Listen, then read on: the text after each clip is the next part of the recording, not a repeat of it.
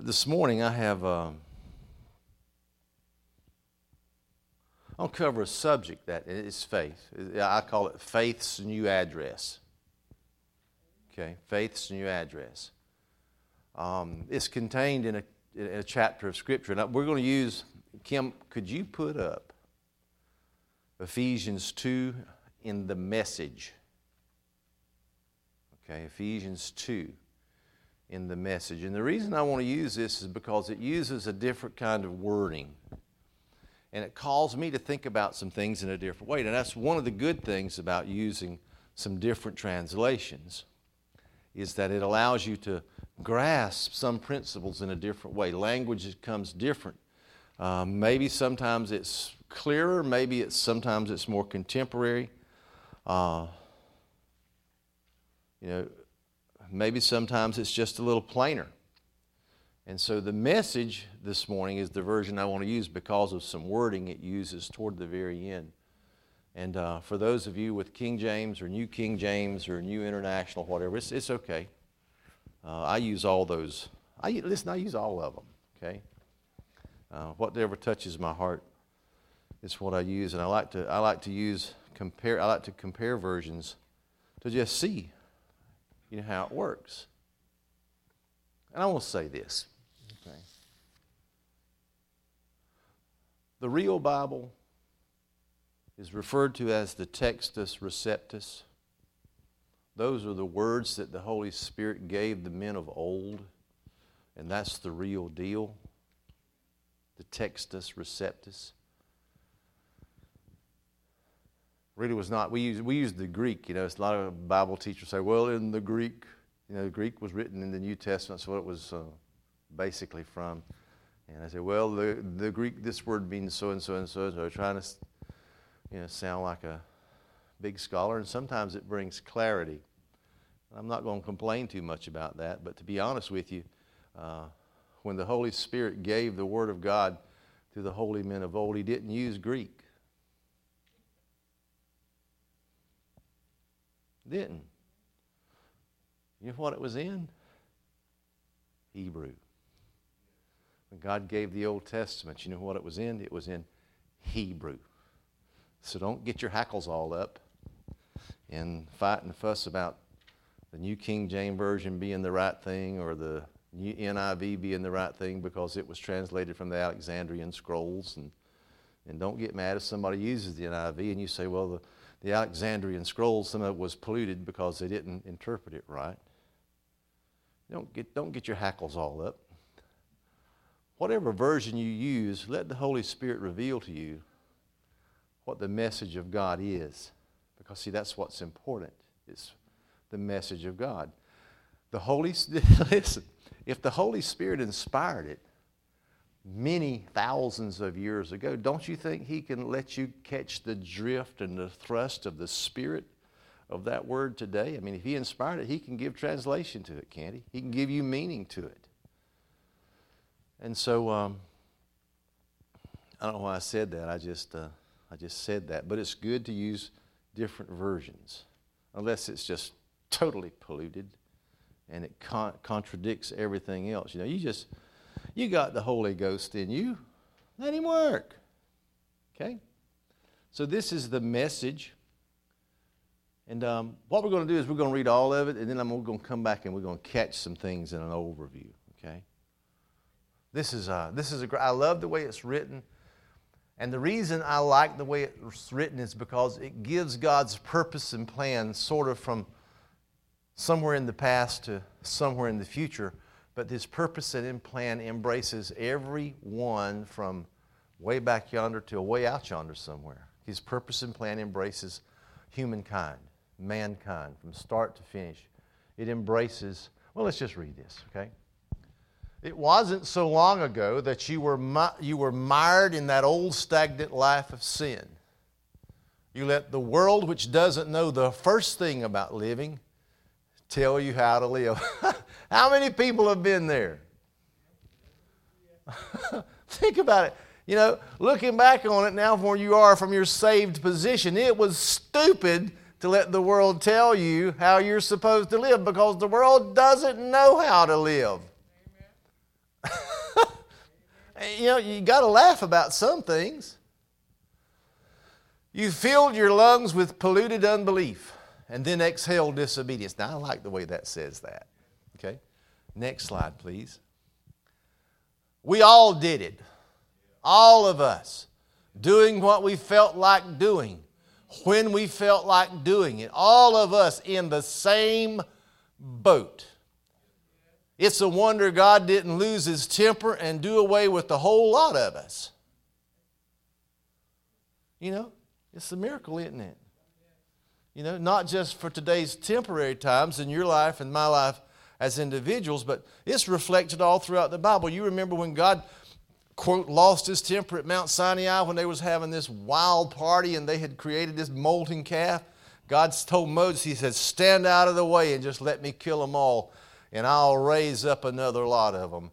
Moses says, no, don't do that. Don't do that. He said, if you're going to take anybody, take my life, but spare them.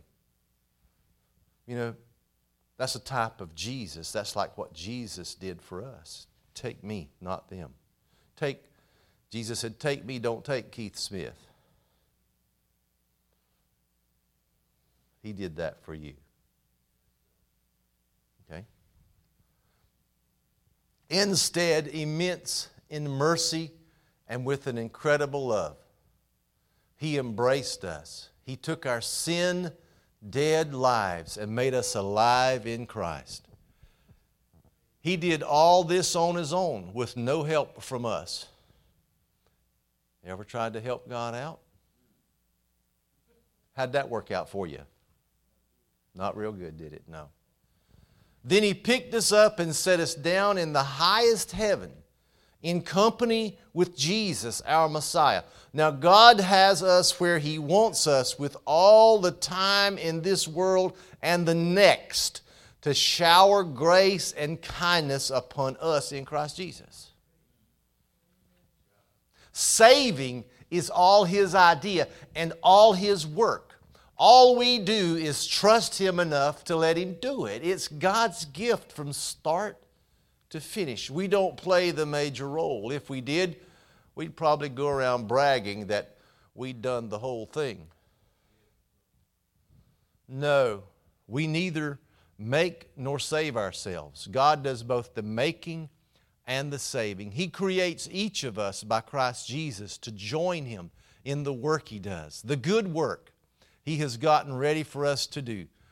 Work we had better be doing. But don't take any of this for granted. It was only yesterday that you outsiders to God's ways had no idea of any of this. Didn't know the first thing about the way God works. Hadn't the faintest idea of Christ. Yet knew nothing of that rich history of God's covenants and promises in Israel. Hadn't a clue about what God was doing in the world at large. Now, because of Christ dying that death, shedding that blood, you were once out of it altogether, and now you're in on everything.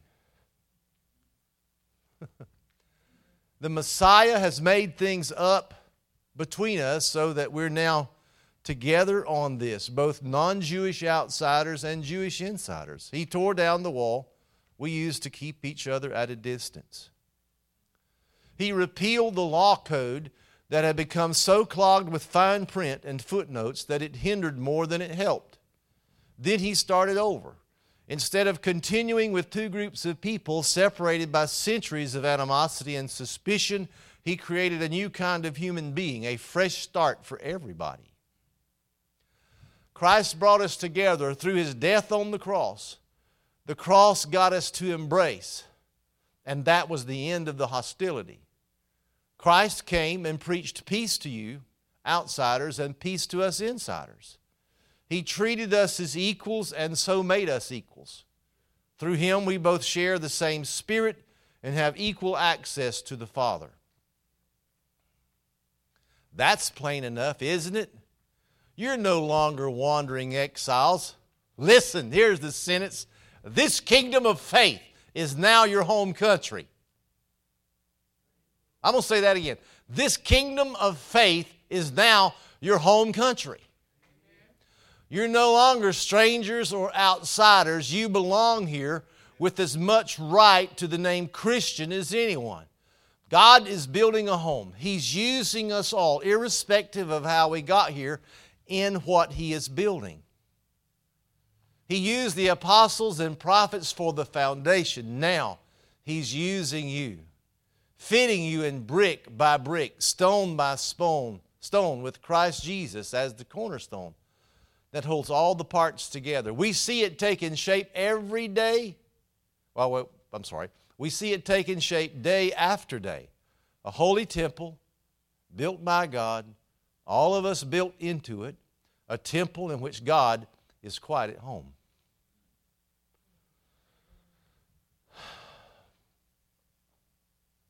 Is an amazing chapter in the Word. I'm just going to pull a few things out there. Historically, Paul was writing to a community, to a church, if you would, that was composed and comprised of Jewish believers. Now, they were Jewish by birth. They'd been raised under the law. They come out of Orthodox synagogues.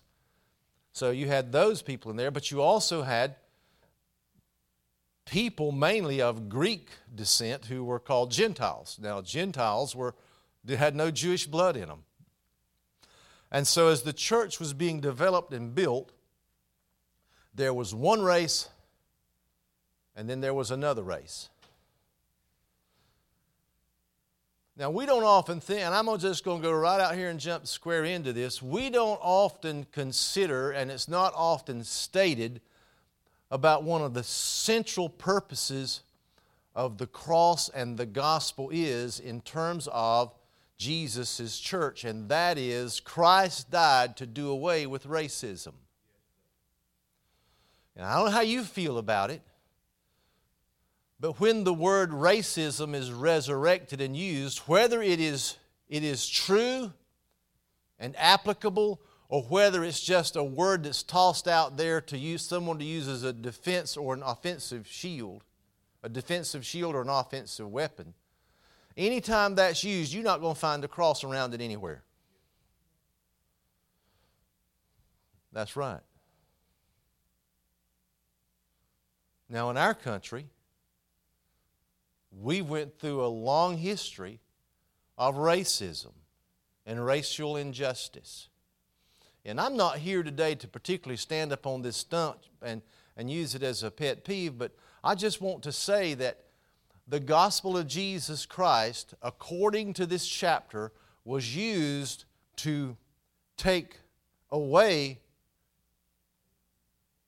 the prejudices of one race and take away the prejudices of another race and mesh those two together as one new man. And an opponent of the gospel might say, well, that's not happened yet. Well, my response is, it has happened fundamentally in the mind and the purpose of God, and although it has not manifested fully yet, time ain't out. Because it is coming. Look, let's be realistic. You know, in the history of our country, it's ugly and it's nasty. I remember one time, and I'll just share this with you. I remember one time that Dan Hartley and myself and John Fleener, my son-in-law, went to Africa. We went to Nigeria, spent 2.5 weeks in the jungle. And the purpose of that trip was to have crusades and bring the gospel. And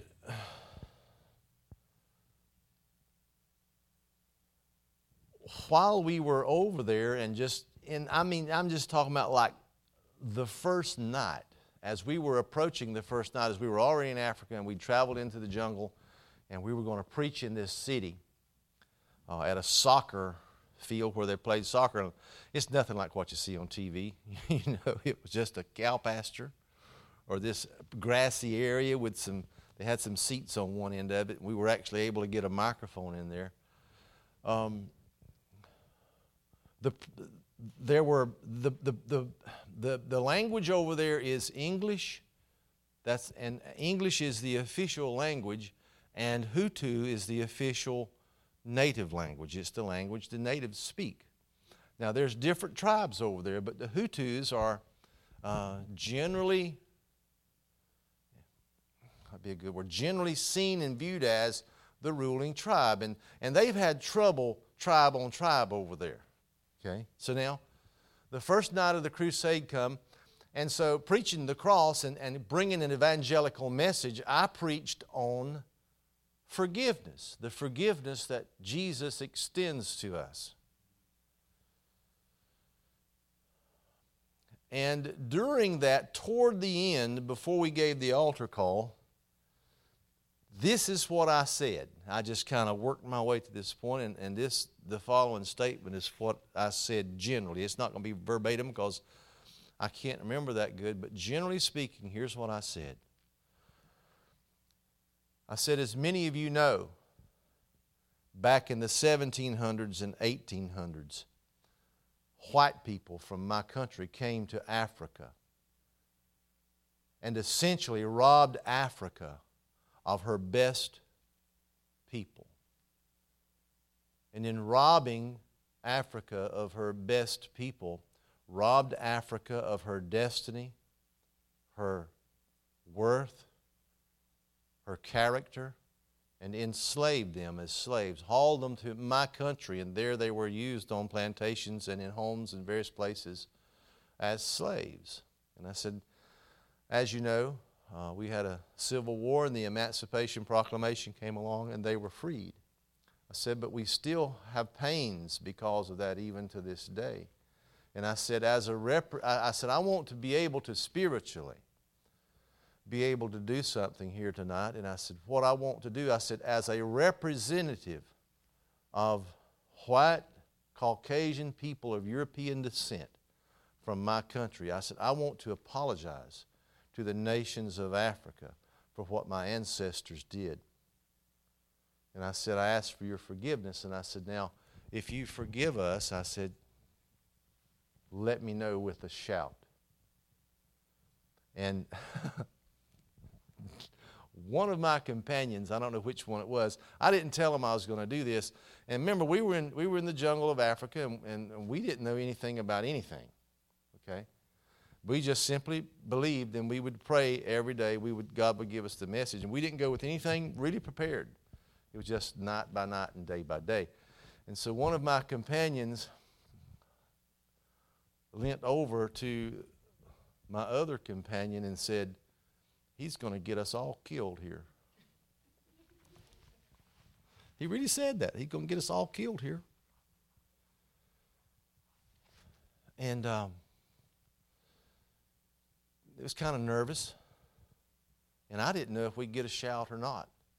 Now, bear in mind, there was somewhere between 12 and 15,000 people there that night.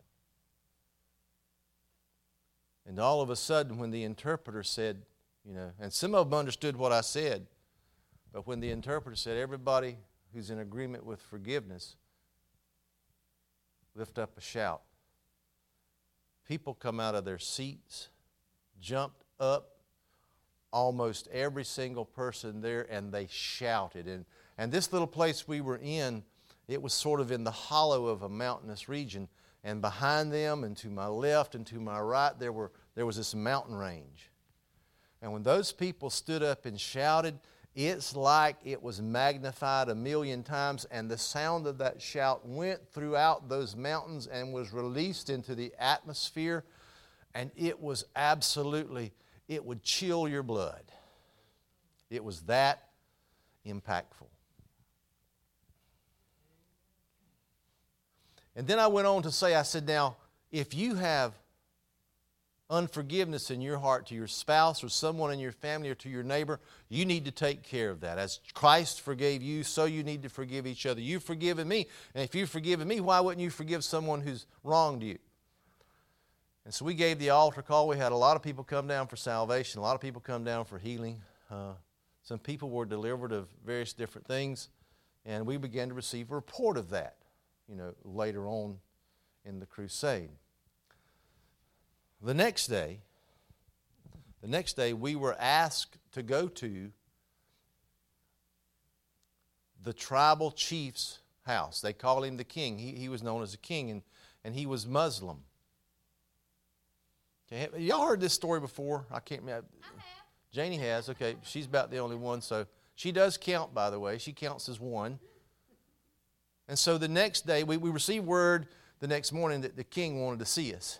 And I'm thinking, a king? A king wants to see us? And so now you got to understand, this was before a lot of unrest in the world, okay? And I'll say this, I'll just inject this.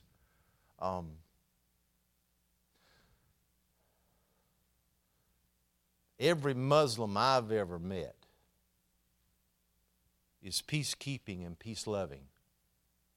And they are very much in distress about what the minority of radical Muslim and Islam is doing in the earth today. And I'll say this again, every Muslim I've ever met has been peace-loving, and they're very distressed with what's going on in the world today because they're victims too. So anyway, we're carried to the king's house, and we're told we're going to be carried into the throne room, and we had to take our shoes off. And you know, I asked questions. I said, you know, I mean, what's the protocol here? What do you do when you come into a king's presence? You know, do you bow down? Do you get on your knees? You know, what do you do? I said, we have different customs in our country. I need to know. And the fellow we were with, he said, don't worry about it. He said, the king will let you know what you need to do. I said, okay. So we go into the king's house, and into his house area. They keep us in a little holding area. It's kind of like a little garden. And then when the king's ready, he calls us in. And so he called us in. We went in there, and he was a jolly fella. As a matter of fact, he looked a lot like Donnie. And I have never really recognized the resemblance until he looked a lot like Donnie. Had a big smile on his face. He was a happy guy. You know, and he was dressed in his chieftain outfit. He gets up off of that big chair. One room, nothing in there but the king's chair and a room. There were some little pillows to sit on the floor for company. As we walk into the room, he gets up out of his chair and he walks forward to us, and he sticks out his hand, and so we shake his hand. And then he begins to tell us that he'd heard word about the crusade the night before, and that he was pleased, and this, that, and the other. And he begins to talk to the interpreter in Hutu. I didn't have a clue what he was saying, but it was a long kind of conversation, and I'm thinking, how in the world is this interpreter going to talk to us? And how is he going to express to us what this king is saying whenever he's just standing there listening? Well, here's what happens. The king tells us that many years ago there was a civil war between the Hutus and a rivaling tribe. And that during this civil war, it went on for years. And he said the majority of the men in the tribes, they're warriors, of course. He said the majority of the men were killed. He said there wasn't a whole lot of men left. And he said it was bloody and it was nasty, and it just brought nothing but pain and harm to the community and the area. And what he said next was it was kind of shocking. He said, what happened last night during the time of you preaching your message on forgiveness is that we have been on the verge of civil war here the last few months between the Hutus and this same tribe. And he said last night, he said the major parties who were in opposition to each other and who were in tense relations, he said they were basically all present at the crusade. And he said when you told your story and then you encouraged them to express forgiveness to each other, when you told them how you'd been forgiven and how you asked for forgiveness from our people, he said, there's no longer a threat for war.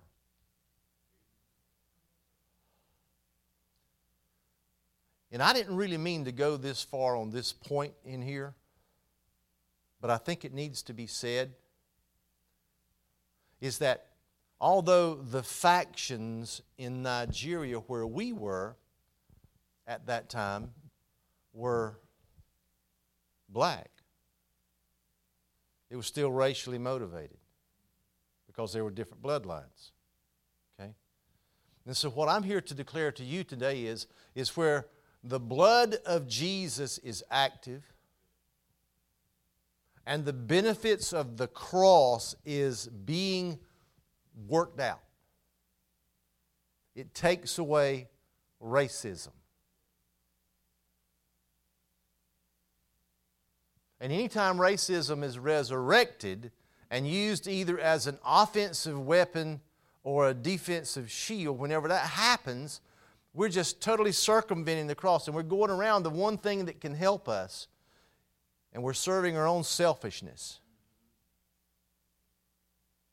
So there's no place for racism. And when this message went out in the church of Ephesus, that the Jew and the Gentile, all their stuff had been wiped away, and God was creating a new man in the earth to be known as the church or the body of Christ. And as he began to paint this picture, he described the purpose behind that was to build a body or to build a building that God would be happy to abide in.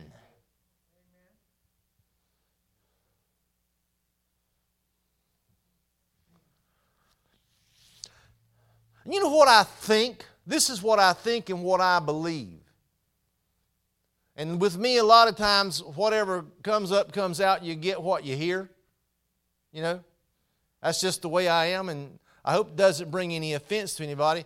But I really feel like, and I believe that, this place, that's the case. There's Paul said there's no Jew, there's no Greek, there's no bond, there's no free. He said we're one man in Christ Jesus.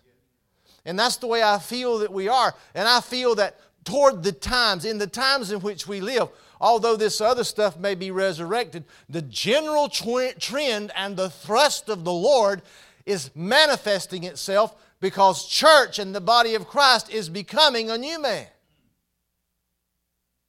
Why? It's because faith is your new address. And that's really what I want to talk about for a few minutes. Where did I put that at? Here we go. La, la, la, la, la, la. Let me find it. Here we go. This kingdom of faith is now your home country. See, it doesn't matter if you're in Nigeria. It doesn't matter if you're in England. It doesn't matter if you're in Asia or America or South America, Antarctica, as far as that goes. People of faith are living now in the same country, and it's a home country. Wherever they live is called the kingdom and the country of faith. And so things that would separate us needs to be washed away in the blood of Christ. And whatever we keep between us as a hindrance from becoming the body of Christ is just pure sin. And it's a tool of the devil to keep us from being able to attain to be a habitation for the Lord. Because you see, with Jesus, there is no prejudice, there is no racism, there's none of that. Jesus' blood creates something brand new. For example, we saw in this passage of Scripture that at one time we were all sinners, separate, apart from God, going our own way, doing our own thing, listening to the world for direction and the way to build our lives. And you know where that will lead you? It'll lead you down a trail of destruction. Now, some of you remember having a prior life. Okay? Whatever it was, you had a prior life. There was a time and season in your life when you remember what it was like to be lost. When you remember what it was like to be separate and depart from God, and really liking it. You were doing okay, having a blast. Every day was a party, or at least you were having your own way. And you felt real good about that. Life was grand, couldn't be any better. But you didn't know it, you were just lost as Hogan's goat. Some of you may not remember any time in your life that was that way. You just always remember the Lord, and you remember loving the Lord, and you remember loving to go to church and loving God's people, and you had a loving spirit about you. All that's good, you know. But you know what the Scripture declares? The Scripture declares that Adam and Eve plunged into sin and passed sin along to every person, every generation in time. And David said that in iniquity, sin, his mother conceived him. And the Scripture says that the heart is desperately wicked above everything. And I'm going to just tell you this. The people who say, if the people who say you need to follow your heart, listen, if you're unredeemed, you best not follow your heart, because it's desperately wicked above everything, and it'll lead you into places that's just that way. Now, if you have a redeemed heart, that's a different story. But this business about, just follow your heart, just like going down the yellow brick road, try that and see how it works out for you. It ain't going to work out so good. But we were all born in sin, and you know what the solution to sin is? It's the blood of Jesus and the cross. Scripture says that, and I talked a couple Sundays ago about the history of redemption. Well, in chapter 2 of Ephesians, the history of redemption is there as well. And it talks about God in Christ loving us before we were even around. And how that even while we were sinners, Jesus died for us before we ever did anything. And then at some point out there, it said that grace worked through faith, because the Scripture says by grace you're saved through faith, not of works, lest any man should boast. In other words, you didn't add to the salvation. You simply received what God had provided. And at some point out there, in your lostness, and it talks about the Holy Spirit moving in the body of the Christ, Jews and Gentiles. At some point out there, the Holy Spirit began to work in your deadness, and the Holy Spirit began to woo you to Jesus and began to show you the beauty of the cross and your great need for Him. And at some point out there, because God loved you way back yonder, you simply received the salvation that was in Jesus. You start trusting in your own way and following that yellow brick road and trusted in that old deceitful heart when you discovered that it done nothing but hurt you. At some point out there, many of you remember the day when you just simply collapsed into the arms of Jesus. You said, I can't do anything else. God, Jesus, save me. I need help. And He did. He rescued you. He made you the benefactor of everything that Jesus has ever done. And you took that in, and step by step and day by day, your life got better. Your relationship has grown with Him, and He's inhabiting you, and He's loving you, and He is showing you your giftness, and life is getting better day by day. Regardless of the situation you're in. You may not have money to pay the bills. You may not have a lot of things, but I'm going to tell you what, buddy. You got the love of Jesus, which has been applied by His blood in your heart, and the Holy Spirit, Holy Ghost in there rolling around. It's a pretty good deal. It's a pretty good way to live. A lot of you are just satisfied with Jesus. And that's the way it should be. Why? Because faith is your new country. You're beginning to learn, listen to me, you're beginning to learn that lack in your new country is not quite what lack used to be in your old country. Because lack in your new country has an addendum to it, and it's called provision. And you remember the Scripture that says that the Lord has never forsaken His seed, and His seed don't beg bread. And you remember the place where it talks about Him taking care of a fox and a bird in the nest. He said, I don't have anywhere to lay my head, but I'm going to provide for you. We can say that with book, chapter, and verse, or we can just say it like it is. Listen, God's provided a place for you. That's what it's like in your new home country. God is providing for you. He's helping you. In your new country, there's no such thing really as sickness and disease. It's not.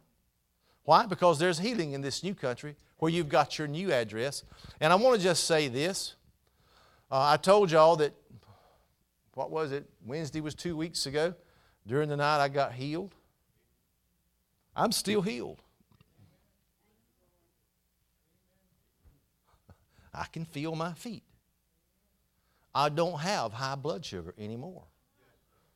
Reason I know that is because I got a sugar checker. I'm checking it 3 times a day. I got a blood pressure meter. I'm checking that every time I possibly can. I believe I'm going to make a pretty good normal.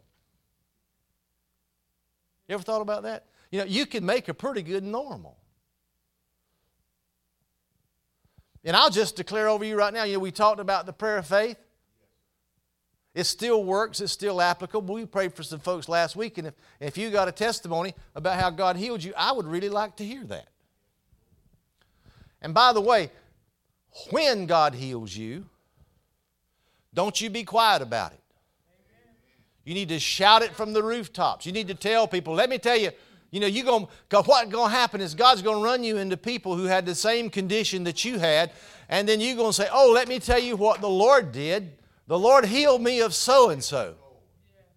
And He can do the same thing for you. I have always had this bit of, this has been kind of my philosophy from way, way back yonder when we started down this charismatic trail. This has been my philosophy. If I had a disease or sickness that God healed me from, then what He did is He actually removed that from my life. Now, when God removes something for your life, it's His procedure and His way to put something to fill that void.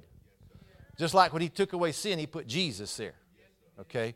He didn't leave a void in your life. He took care of everything. So it's my belief that when He heals you and He removes the illness and the disease and the seed and the effect of it, and He fills you with Himself, I believe that you've got a special anointing to heal somebody of the same thing. That's been my belief.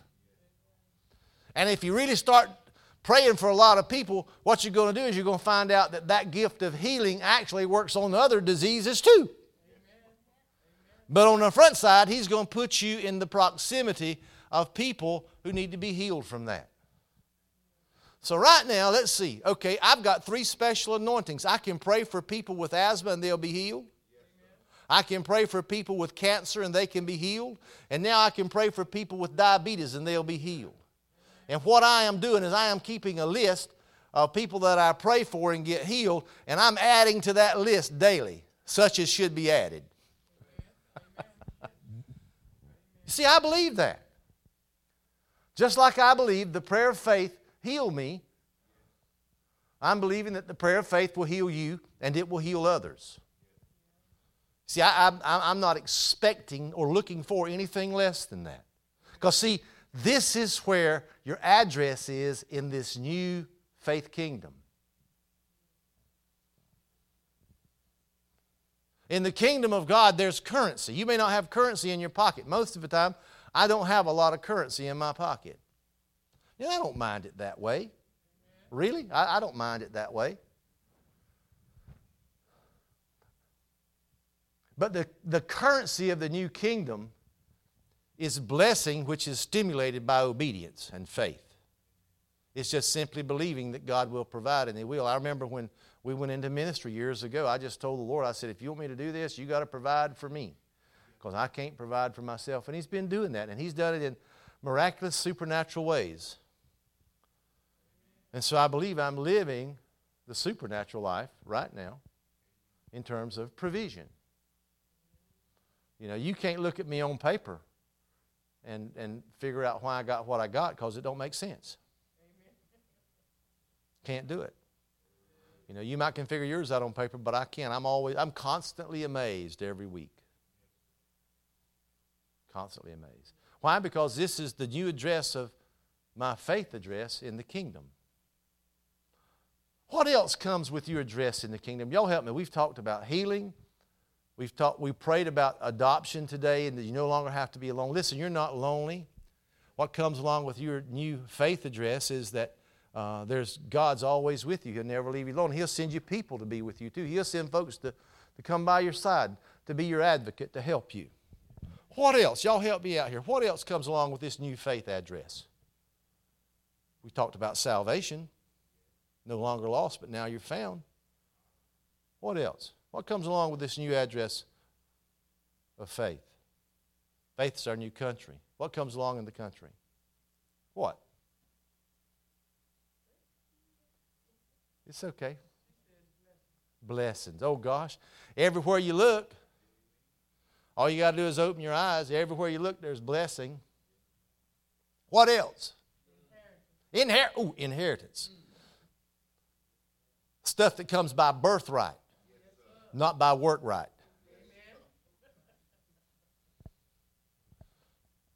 What do we have by birthright? What do we have?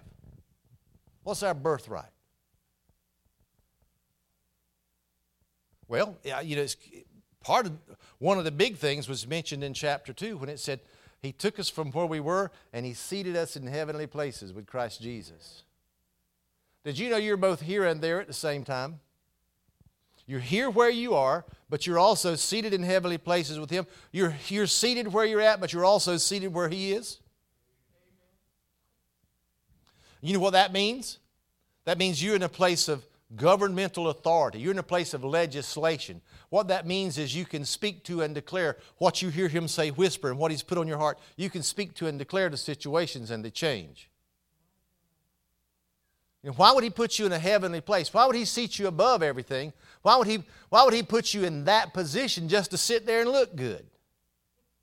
And that's what a lot of people think. He's put me there. Well, I'm just there. Well, you're not there just to look good. You're not just an ornament. You're not just a trophy. What you are there for is to listen to the heartbeat of Jesus, be in relationship with Him and the Father, so you can hear what they are saying and then do what they're doing. It's that simple. And unfortunately, people aren't taught very much of that. Well, whatever Jesus said you can do, you can do. Whatever He said you can have, you can have. The thing is, hearing what He says, and watching what He's doing, enter into that work, speak and declare, and it happens. That's why, listen y'all, that's why so many things happen so fast in the supernatural and the miraculous.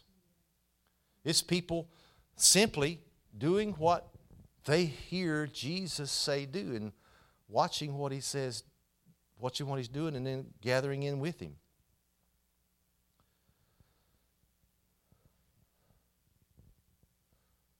That's part of your inheritance. That's part of that's who you really are. What else? What else comes along with all that? Anything else? Let's just kind of open it up for a minute. What else comes along with all that?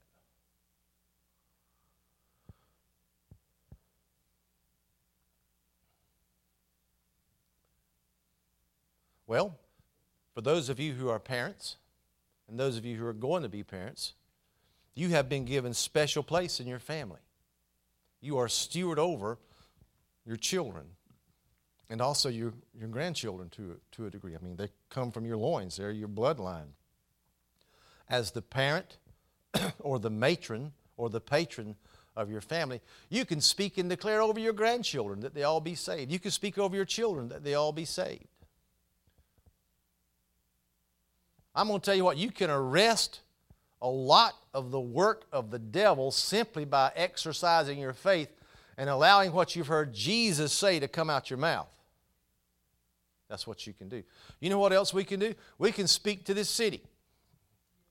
We can speak to the school system. We can speak to the educational system, but we can speak to the governmental system. We can speak to the economics of this area. We can call in and declare new businesses, new revenue coming in. We can call in and declare the health of the people in our community. We can call in and declare spirit of understanding and wisdom to come upon our teachers and our students. And we always pray for our students, both public school and homeschool, every year before we start the school year. And we also pray for them during testing time. And we have never, not once yet, been ceased to be amazed about what God does, especially in the area of testing and the spirit of excellence in the classroom. Sister Audrey's big on that. She's big on it. And so we can do a lot of that stuff because faith is our new country. God has never wanted us to have faith in an old thing. You ever thought about that? Wayne had something to say. No? Not really, no.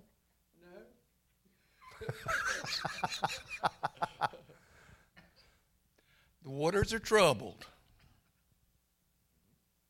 And God, you've mentioned about your healing. Yeah. I've had same symptoms, blood pressure, also high blood sugar.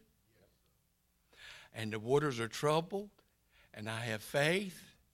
If God's giving you a testimony, I'm going to be part of that testimony. Right. I want you to pray for me right now. But the waters are troubled. I hate to mess you up, but the Lord has dealt with me back there. He says, go, have him pray for you, lay hands on you. And the Lord has provided it for me. And I'm here to receive in the name of Jesus. Kim said the kingdom of faith requires action, and it does. And here's the other thing. In terms of interruption, there is, if it's Jesus, there's no interruption. Because this is one of those things, when you hear something, you need to act on it. Now, okay, yeah, let's do this. Father, in Jesus' name, this man. Y'all can come lay hands on him if you want to. Those of you who want to can. It's perfectly fine. It's a prayer of faith. Remember, the prayer of faith is simply a prayer where faith calls forth the words and puts them out there. It's not something you pray soulishly. It's not something you pray in your head. It's something that comes from your spirit, man, that's released in the words of faith. So, Father, in Jesus' name, Wayne has declared his faith. Lord, I have declared my testimony. So testimony and faith, dear Lord, have combined in this man. And devil, we serve you notice today that faith and obedience has both combined today. And where there's faith and obedience, there's results. Because faith demands action. Now, Father, we are simply declaring what you've already said to be true. We've not declared anything that's dumb, that's irrational, that's stupid, or contrary to your will.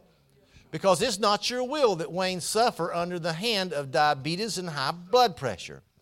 So right now, in Jesus' name, we declare Wayne healed. He's healed of high blood sugar. He's healed of high blood pressure. And God, he's going to know it when he knows it and feel it when he feels it. And the testimony is going to be found not only on his lips, but it's going to be found on the test strips of the sugar machine. We declare 120 and 110 over him in Jesus' name in terms of blood sugar. We declare 120 over 80 blood pressure in Jesus' name. There will be no more dizziness. There will be no more what do we call that in the foot? Neuropathy. There'll be no more neuropathy. Furthermore, there'll be no joint pain. There'll be no stiffness in his feet. And this healing will just creep all over his body, and it will affect every single thing that's not of you.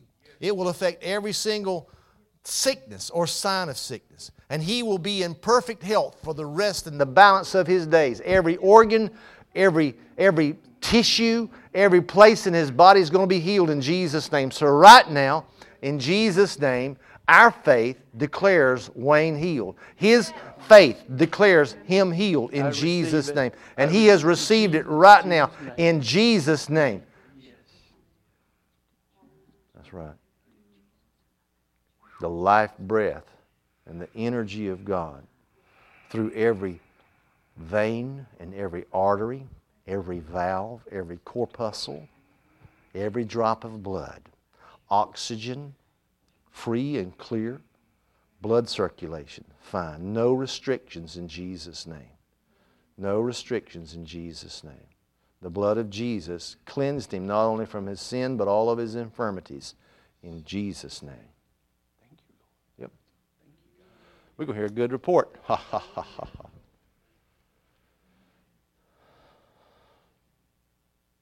This is Faith's new address. Okay? Now, what you need to understand is God's preparing you. And He's preparing us for stuff just like that. There's no reason for me to believe anything less than the people you pray for is going to be healed. There's no reason for me to believe anything less than the people who come here are going to be healthy and well. There's no reason for me to believe that Jesus is not going to protect your children and your grandchildren because of what you declare. There's no reason for me to believe anything less than He's going to change them and save them and set them on their course and place them in the heavenlies with Jesus too, and they'll share a likeness of faith. There's no reason for me to believe that the races are going to come together and racism is going to be a problem because we're all one new man in Jesus' name. There's no reason for me to believe anything less than that. And I'm not going to declare anything less than that. It's all real. It's a matter, I'm telling y'all, it's a matter of coming to a place where you just believe it. I know, and listen, this journey of mine that I've been on since we've been on this faith thing, you know, I'm not going to spare the blood of Jesus over you. I'm just simply going to tell you that Jesus saves and heals, and you're a part of that. And what you need to do and what your responsibility is you need to just lay hands on that and receive all that embraces. The unfortunate thing is that many of us have been told what we can and what we can't do, what we can have and what we can't have, the limitations upon everything that's supposed to be limitless. We just are going to discard that right off the bat. We're not going to have that. We serve a limitless God. We serve a God who is limitless in you.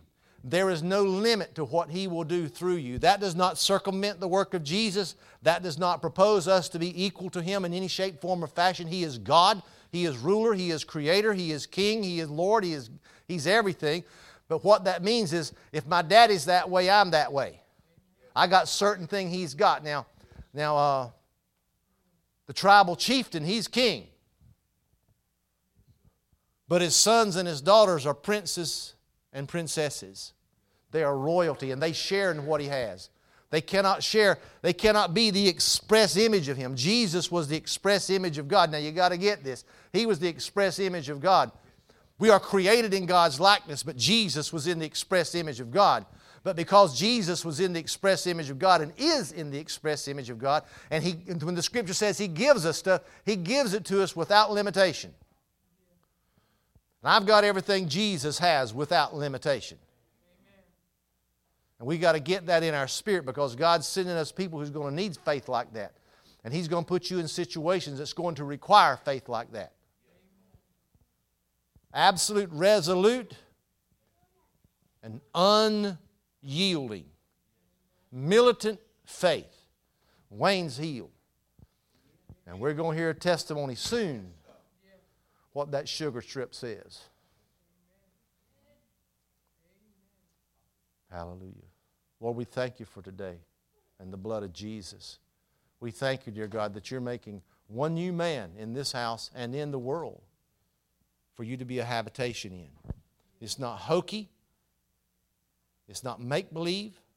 It's what You said, and that's what we believe. Now, God, teach us to love each other more. That's where the real release and the abundance will come from. It's where we love each other more. So give us love, Lord. Increase the love. Let there be love enough for everyone and in just total extravagant excess. And Lord, we can't wait to see what You're doing that we don't see right now. We by faith we apprehend that and we see it, but we want to see it manifested, and we can't wait to see what You're going to manifest. In Jesus' name, amen. Bless the Lord. Testimony? Anybody got anything they want to say? Yeah. You kept referring to this during today's message, and we talked about it during prayer before Friday night, and then it came up during Friday night. So I just want to release a scripture over this house because I can't shake it. And it's out of Ephesians 4. And it's verses 4 through 6. And I decree over this house, you are all called to travel on the same road and in the same direction. So stay together, both outwardly and inwardly. You have one master, one faith, one baptism, one God and Father of all, who rules over all, works through all, and is present in all.